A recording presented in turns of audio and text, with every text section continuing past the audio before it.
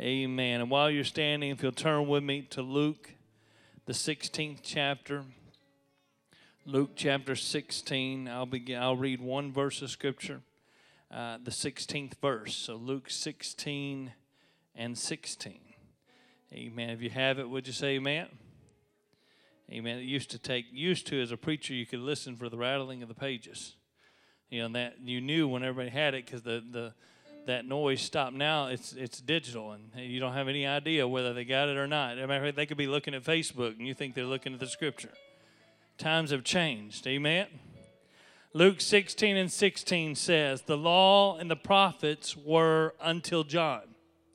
Since that time, the kingdom of God is preached, and every man presseth into it." Would you pray with me? Lord Jesus, we love you. We thank you for your goodness and your mercy. Thank you for the great power of God. And Lord, as we get ready to go into the preaching portion of this service, I'm asking, God, that you loose your anointing in this house. Let faith be elevated in this atmosphere, God. I'm asking you to let people believe like they've never believed before, that you have a purpose, that you have a plan. Lord, that you know what you're doing, God, and that you're going to bring us through into your promise. In Jesus' name, would you say amen? I want to preach to you for a moment today about forward-facing faith. Forward-facing faith. You may be seated. Today we stand at the pinnacle of 40 years of apostolic ministry in Lake City, Arkansas. We are where we are today because of the sacrifices and effort of those who have gone before us. And we have paused for the last month to look back on our roots with respect and appreciation for the history that we have, for the heritage that we are carrying on. But today, it is my goal to challenge your faith to believe that our best days are not behind us. The best that God will do for us is still ahead of us. Amen? I said it on the first Sunday of this reset, and I will say it again today. The biblical posture of faith is always forward-facing. It's always yearning. It's always reaching for something beyond, for something better, for some promise or some reward that has not been reached yet. Abraham, the Scripture tells us, lived out his days in the land of promise, but he never settled for the promised land. The Bible says, the writer of Hebrews tells us that he lived out his days in tents, while those around him lived in permanent dwellings with stone foundations. Abraham was an oddity in his culture. He was an object of curiosity because he was a stranger that refused to adapt to the custom of the land. He was a stranger, an outsider who never really fit in. He never really settled down. You know, if you were Abraham, and God had promised you that he has given you this land for your inheritance, to you and to your children and to your children's children for 1,000 generations. Perhaps you might decide that with that promise in hand that you could, it'd be all right to go ahead and make your home here. It'd be all right to go ahead and settle down here. It'd be all right to go ahead and build a house and take your ease. But the writer of Hebrews tells us that Abraham never did that. The entire time that he lived in the promised land, he lived in a tent. Amen. And it was so impacting to his children that the generations that followed him, they lived in tents too. Why? The Bible says he did that because he caught a glimpse of a city whose builder and maker is God. And Abraham recognized that he would never, ever be at home in this world because he was made for a city on the other side of glory. And when Abraham pitched his tent in the promised land, he was saying, this may be where I'm living, but this is not what I'm living for. This may be where I've settled, but I refuse to settle for this. Amen. This may be where I'm living out my days, but this isn't where my hope is, and this isn't where my promise is, and this isn't where my future is. I'm living for a city that I've only seen on the horizon of my faith. I'm living in a city. I'm living for a city my hands have never touched, my eyes have never seen, but there's something in my heart that yearns for something somewhere in the future. That was the biblical posture of faith for Abraham, and it is always the biblical posture of faith for a child of God. Always reaching, never bogged down in the present, never anchored to the past, but rather looking forward with longing and desire for something more than it has. I want to preach for just a few moments today about forward-facing faith. It is a faith that while holding fast to the foundations of the past, of past blessings and past experiences, and not letting go of those things, it presses through the difficulties and trials of this present time and is continually reaching forward to a promise that has not yet been obtained. Amen. We're living for something that's not in this world. Forward-facing faith peers into tomorrow to catch a glimpse of a promise fulfilled and refuses to settle for what it presently has. It's a faith that refuses to believe that our best is behind us. It's a faith that refuses to accept that our present circumstance is as good as it's going to get. It's a faith that longs for and desires after a future that exists somewhere in the promise and plan of God for your life. It's a faith that enables the mind to believe that there are better days, that there's a better walk with God, that there's a greater revelation, that there is a closer walk I can have, that my best is yet to come. That's the kind of faith that we have to cultivate in our lives. It's a kind of faith that's always looking ahead, that is never satisfied with what we have, that never is complacent, that never settles down and says, I'll settle for this. Abraham lived in a tent because he said, this may be the land of promise, but this isn't the promise that I'm living for. Amen. This may be where my children's children are going to live, but I understand that somewhere on the other side of glory, there's a home that's been built for me, and that's what I'm living for. The foundations that we've been given are great. Our glorious past is wonderful, and the heritage that we are continuing in is a priceless treasure, and we've done our best this month to give honor to that. But I have to extend my faith to believe that God isn't finished with us yet. The past is to be saluted. The past is to be honored. The past is to be rejoiced about. But on the final Sunday of this August reset, where we've tried to honor our past this month, I want to remind you that as your pastor, I still believe that the end of this thing is better than its beginning. I still believe that what is before us is better than what lies behind us. I hear the words of my master echoing in my ears. This is what Jesus said. He said, truly, truly, I say to you that whosoever believes in me will also do the works that I do, and greater works than these will he do. What is Jesus saying? He's saying what you're seeing, the kingdom has come, but what you're seeing is not the best there is. The better is still ahead. Those that follow behind me are going to do greater things than what I've done. Amen. We give great honor and respect to Brother Anderson, the years of labor that he has in Lake City. But we recognize he hasn't seen yet the best that God's going to do. Amen. Better things are still ahead. Greater things are yet to happen. The greatest revival this city has ever seen has not yet taken place. Amen. Our main problem, though, is that we live in the present. We live in the moment.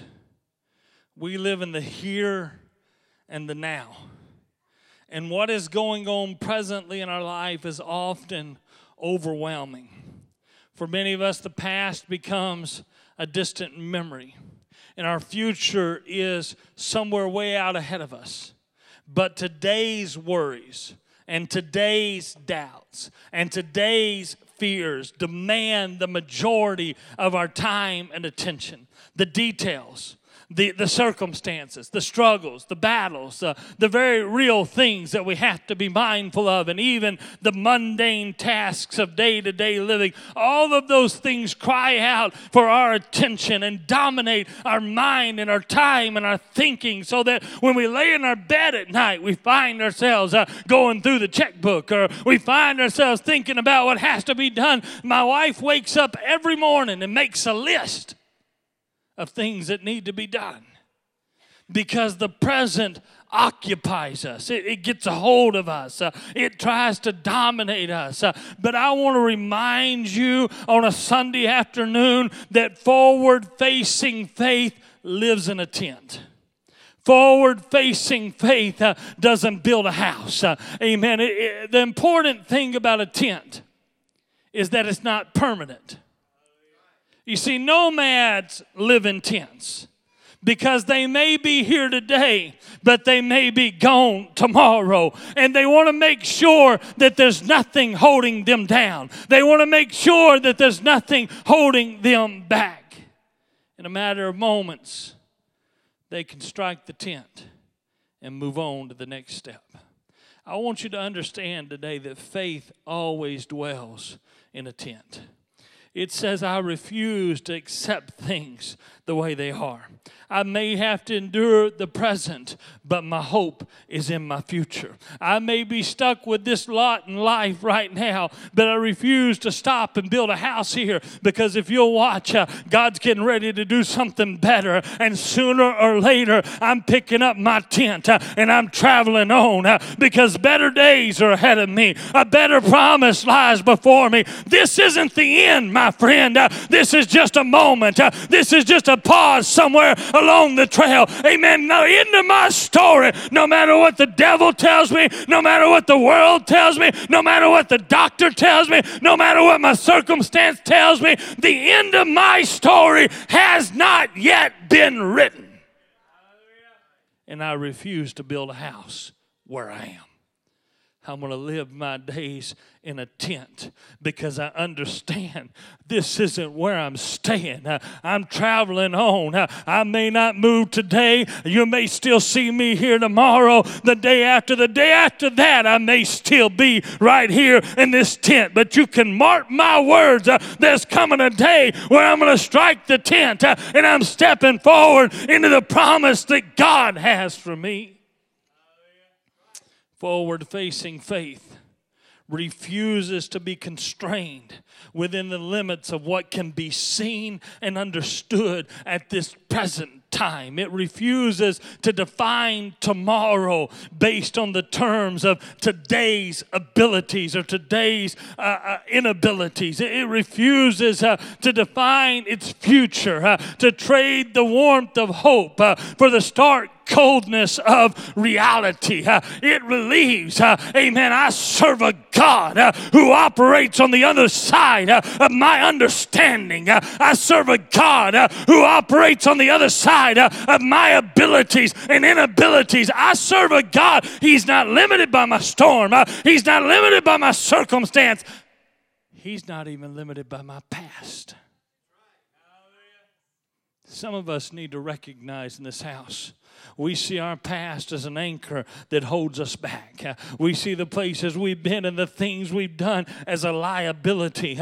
But you serve a God who said, I can take all of that and work it all together for good. And when I get done, your past is going to be your asset. It's going to be your blessing. It's going to be the thing that you look back at and realize, if I'd never walked through that valley, I'd never stood on this mountain. With a boldness that can only be drawn from hope, forward-facing faith embraces a promise that has not yet been fulfilled. It sees the future, not through the lens of the present, but rather through the prism of a promise. It's a faith that invests itself in a hope for a better tomorrow. It's a faith that yearns for better things that have been spoken of but have not yet been fulfilled. It yearns for the word of God that has been spoken over your life. Amen. God has a better promise. He has a better future. He has a better destiny. He has a better purpose for your life than where you are right now. And it's the kind of faith that strives for that. It's David with a king's anointing and a shepherd's staff. Content to be the lowly shepherd. Content to be the keeper of daddy's sheep. Content to be the one that carries the food to the brothers on the battlefield, but never forgetting the promise that Samuel's anointing oil spoke to his heart when the prophet of God stood before him and broke the oil vial over his head and poured the oil that dripped down his head and his hair all the way down to his feet. Never forgetting there's been a better word spoken over my life. Until the day finally comes that he picks up that sling and steps into the pages of history and embraces God's promise and God's purpose for his life. It's the little old lady looking at the prophet and saying, everything's good. All is well. When she knows in her heart that her baby boy is lying on his deathbed, that is already cold, that the life is already gone from him.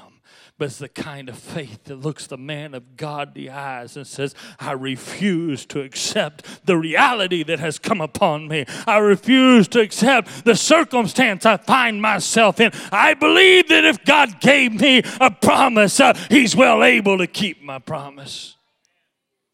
It is that inexhaustible faith that is fully vested in the possibilities that exist only as a mirage on the horizon. It refuses to be bound to reality. It refuses to accept the limits of this present time and this present place because it's caught a glimpse of a promise that is greater than the present. It's heard a word spoken from the Spirit of God that's greater than the reality that it knows. And it refuses to take the word of God and conform it to the reality, but instead it believes God's pulling me, God's compelling me towards something that is greater than where I am right now. This is the kind of faith that eventually lays a hold of the promise of God.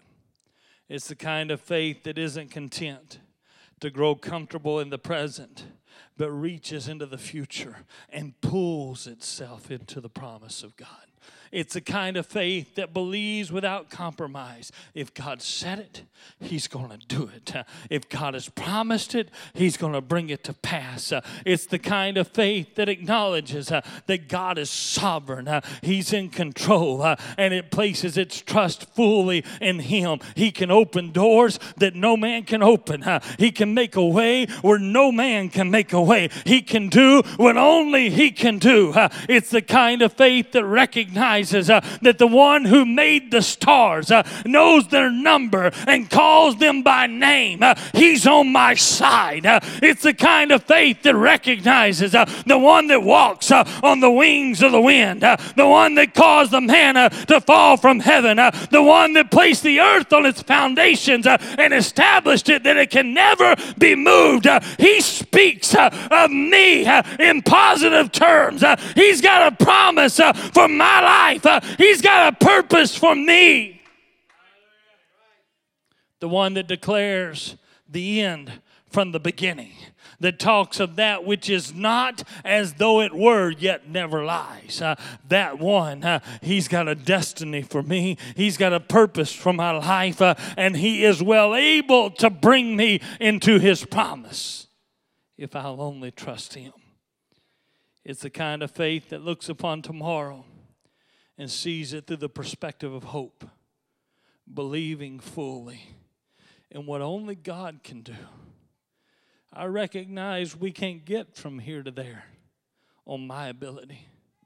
We'll never have the kind of revival God wants us to have on the basis of my charisma or my preaching or my anointing or their singing or your worship.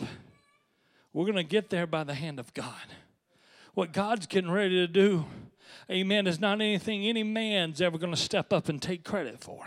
Nobody's going to be able to stand and say, well, I caused that. Well, I did that. That was by my talent or my ability. No, what God's getting ready to do, only God can do. And the kind of faith that sees that kind of move of God is the kind of faith that extends itself to believe that God can do what I cannot do. Our text says in Luke 16:16, the law and the prophets were until John, speaking of John the Baptist. But from that time to this, the kingdom of heaven is preached, and every man presses into it. Another version says every man forces his way into it. Another translation is everyone is forcefully urged into it. When I read the scripture about pressing into the promise of God, something is stirred deep down inside of me. Jesus said, amen, the kingdom of God is preached, and those who get it are those who press their way into it. Everyone wants to be a part of God's kingdom. Everyone wants to be a part of God's promise. Everyone wants to be a part of that revival. Amen. But everybody who is going to see it is going to be somebody who presses their way into it. You can't ever enter the kingdom of God without the kind of forward-facing faith that I'm talking about. That's what compels you.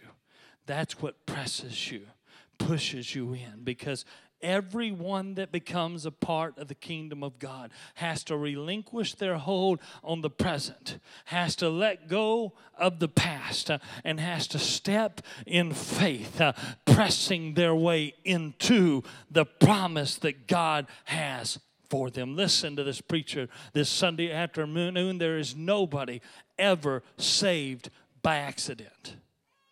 No one ever comes into the kingdom of God by chance. You can't just coast along and hope to be a part of the kingdom of God. Jesus said that every man that hopes to gain entrance to the kingdom of God presses his way or forces his way into it. Not everybody lays a hold of the promise and blessing of the good news of the kingdom of God. But without exception, those who do have a deep-seated faith that forcefully urges them into the promise of God. There's something within them that becomes so stirred that it absolutely refuses to believe this is all there is. This is the best I've got. That my current condition is the end of my story. It's a kind of faith, amen, that refuses to settle for where it is right now. I'm here to tell you, you'll never step into the promise of tomorrow as long as you're content with the circumstances of today. The kind of faith that lays a hold of the kind of move of God that He wants to give you and He wants to give this church is the kind of faith that presses its way into the promise of God, that actively pursues, that says, laying aside every weight that so easily besets me, I push my way, I press my way towards a promise, towards a crown, towards the reward that lies ahead of me. Amen. This is the common characteristic of every person who receives God's promise. They abandon the anchors of their past. They release the constraints of the present, and they press their way into the promise of the future. This is the one thing that every seeker of God must have in order to receive the blessings of God in their life. Without it, you'll grow complacent. And complacency turns into apathy. And apathy yields a lukewarm, backslidden heart. It is the yearning of forward-facing faith that keeps you in the fight. It's the yearning of a hope that will not be extinguished, that keeps your eyes on the promise and keeps your ears tuned to the sound of a trumpet. The past will endeavor to tell you you can't change.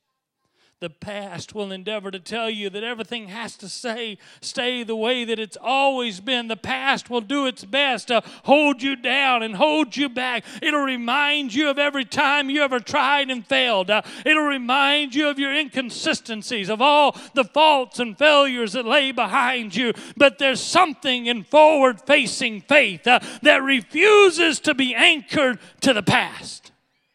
It forcefully compels you to invest your hope in the precious blood of Jesus Christ, to believe that He can do for you what you cannot do for yourself, to believe that you can cast off the hold of the past and believe that you can change where you are right now, and that you can be different, and that there can and will be a better day ahead of you. Your present will endeavor to entangle you, to ensnare you, to try to keep you from realizing God's plan and God's will for your life. It'll distract you with the problems. It'll distract you with the circumstances. It'll distract you with the cares and affairs of life, and it'll bog you down with all the tedious details that have to be taken care of. It'll endeavor to tie up every waking moment with the effort to solve the present problems that are always going to be with you.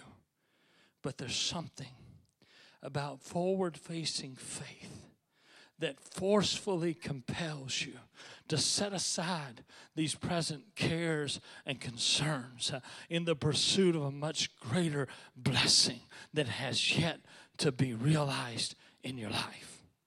That's the attitude of the little lady with the issue of blood. Her past said you've been sick for a long, long time.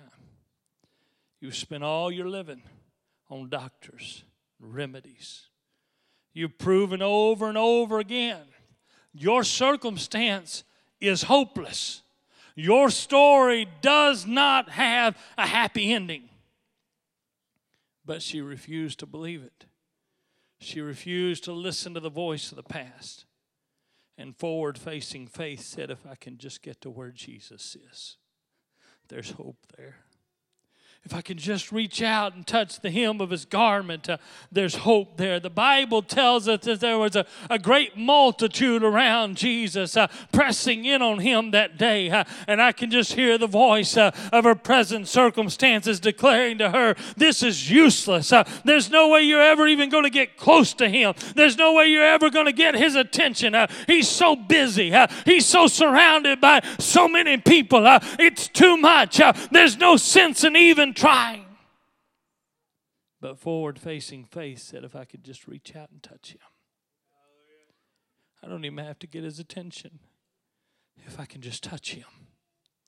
The Bible says she came in from behind Him and she pressed her way through the crowd to obtain the healing that she longed for.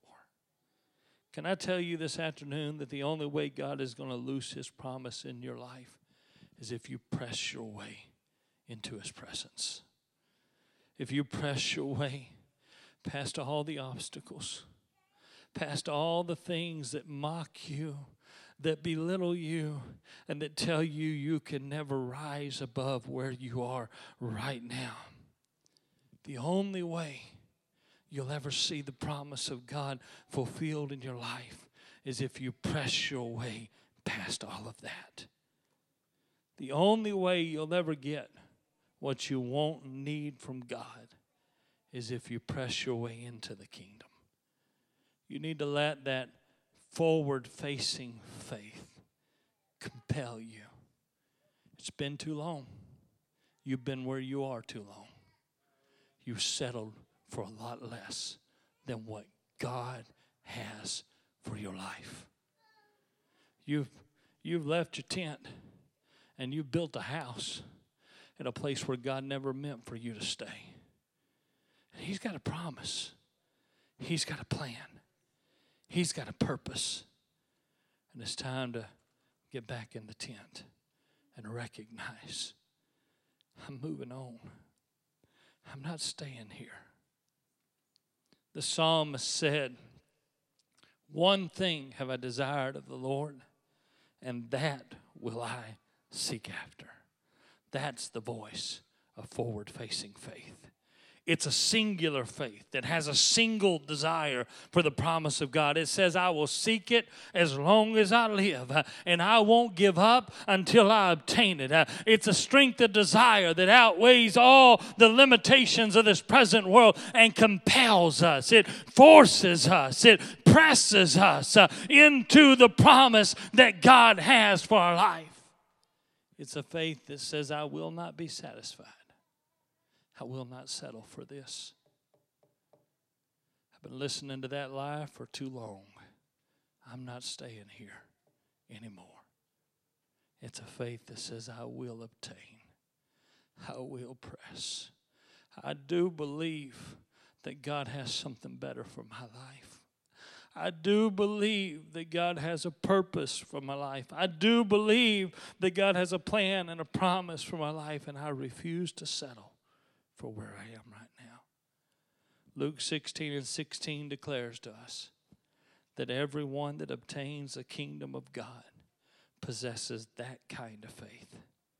It's the kind of faith that compelled Abraham to live in a tent in the promised land.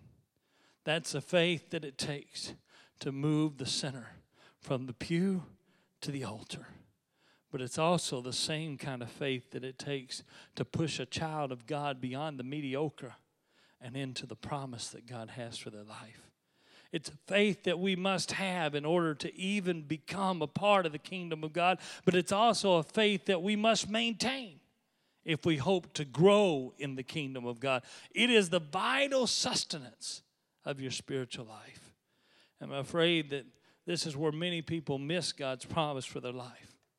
They taste the fervency of forward-facing faith at an altar of repentance, but they discard that passionate pursuit somewhere along the way and settle for less than what God intended for them. It's my desire today to challenge you to pick back up that fervent, forward-facing faith and pursue yet again the promises of God in your life. He's not finished with you yet. He's not done with your life yet. The same faith by which you pressed your way into the promise of God, the same faith that compelled you into a breakthrough at an altar is the same faith that must be maintained in your life in order to make heaven your home. The problem is that we allow the fervency of our faith to fade over the years. We quickly settle back into contentment and lose the desire that compelled us and pushed us into the kingdom of God.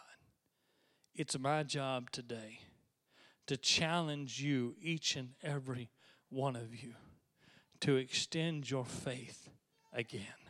It's my job to challenge you to break free of the present and extend your faith to press for a better future. God has a plan. He has a purpose. He knows where He's taking you, and He knows what He wants to do for you, but it's only going to happen if you press your way into it. We have to make up our mind to press for that which we have not yet obtained. It doesn't really matter this afternoon if you're coming to the altar for the very first time or if you've been in church your whole life. The thing that will compel you into the promise of God is the same. It's that raw edge of powerful, pressing, compelling, forward-facing faith. That's what presses its way into the promise of God. It's the only thing that will ever lay a hold of the blessings of heaven. And I'm hungry for revival. I'm hungry for a move of God. I'm hungry to see God do what was prophesied in the first week of August that He was going to do. We're going to reap from fields we haven't sown. We're going to reap a harvest that is already ready in the field right now. God's getting ready to bring to pass a promise that started in 1976. And I believe that we're walking in that road of destiny into that promise. But it's time for us to press our way into it. It's time for us to make up our minds. I'm not going to be satisfied. I'm not going to be complacent. I'm not going to settle for what I have. I believe that God has a better thing for us. Would you stand with me? When Marine Corps General Chester Puller made his landing in Korea, his advanced scouts went out before him. And they came back and they reported the Korean army has positioned itself in front of you. Just a few moments later, they tell us that his flank scouts came in, one for the left and one for the right. They both said the Korean army has moved in on either side. There stood General Puller, surrounded on three sides and with an ocean to his back. He called in his lieutenants and his commanders, and he gathered them around, and this is what he said. The good news is there's no way they're getting away from us this time. Forward-facing faith simply refuses to be shaped by what it sees and what it understands and what seems to be reality. Instead, it invests itself fully in the promise that has not yet been fulfilled. I want to challenge somebody in this place today to turn your vision to the future. We've talked a lot about the past. We've celebrated 1976, and we wore our fat ties and tennis shoes and all that stuff. But now I want to challenge you to turn your eyes to the future. And I want to challenge you to extend yourself in faith and believe. I don't believe there's a soul under the sound of my voice that God wants you to leave this house the way you came. I don't believe there's a soul under the sound of my voice that God wants you to stay where you are. I believe He's calling each and every one of us to step into a promise that's better than what we presently have. And I want to challenge you. Let's strive together. Let's press together. Let's reach for the kingdom of God together. Let's see Him do what only He can do. The scripture said that when Zion travailed, she brought forth. Travailing requires pressing. Revival requires pressing. A move of God in your life requires pressing. If you're too comfortable, if you're too satisfied, if you're too content, if you're too complacent, you'll never get a hold of what it is that God has for you. But the kind of faith that I'm preaching about this afternoon is the kind of faith that will compel you into pressing your way into the promise that God has for you. We need a revival of that kind of pressing. We need a revival of that kind of faith. I know we have a diverse audience this afternoon, and I don't know what you need from God. I don't know what is going on in your life. I don't know the circumstances that brought you here. But I do know that whatever it is you need from God, you won't get it unless you press your way into it. You won't receive your promise if you don't determine to press your way into it. The Pentecostals of Lake City will never see the revival that we're hungry for until we make up our mind to press our way into it. We will reap from fields that we did not plant, and we'll experience a revival that others before us have wept and prayed into existence, but it will not happen until we press our way into it. I wonder today If there's anybody under the sound of my voice that's willing to break the mold of the ordinary, that's willing to break the hold of the present and to press your way into the blessing that you need from God, to press your way into the promise that God has for you on this Sunday afternoon. I wonder if there's anybody under the sound of my voice that's willing to ignore what your eyes can see and what your mind can tell you and everything that you can understand, amen, and press your way into a promise that's better than where you are right now. These altars are open. I invite you to come. The kingdom of God, the scripture said, is preached. And I preached the promise of God this afternoon. But Jesus said it's up to every man, woman, and child to press your way into it. What are you going to do today? What are you going to do right now? Are you going to be content to stay where you are? Are you willing to find a place of prayer and say, God, I don't know exactly where you want to take me, but I know I want to follow you. I know I want to go where you're calling me. I know I want to answer your call, Lord. I may not fully understand it. I may not fully grasp it. It may not all make sense to me right now, but I have enough faith to believe that you've got something better for me, and I'm willing to reach for it. I'm willing to press.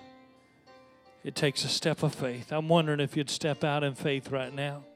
If you find your place at an altar or kneel at your pew or wherever you're comfortable, but if you press your way into the presence of God, let's let God be God right now. Let's let the presence of God that I feel so rich in this house, let's let it flow in this house right now in Jesus' name.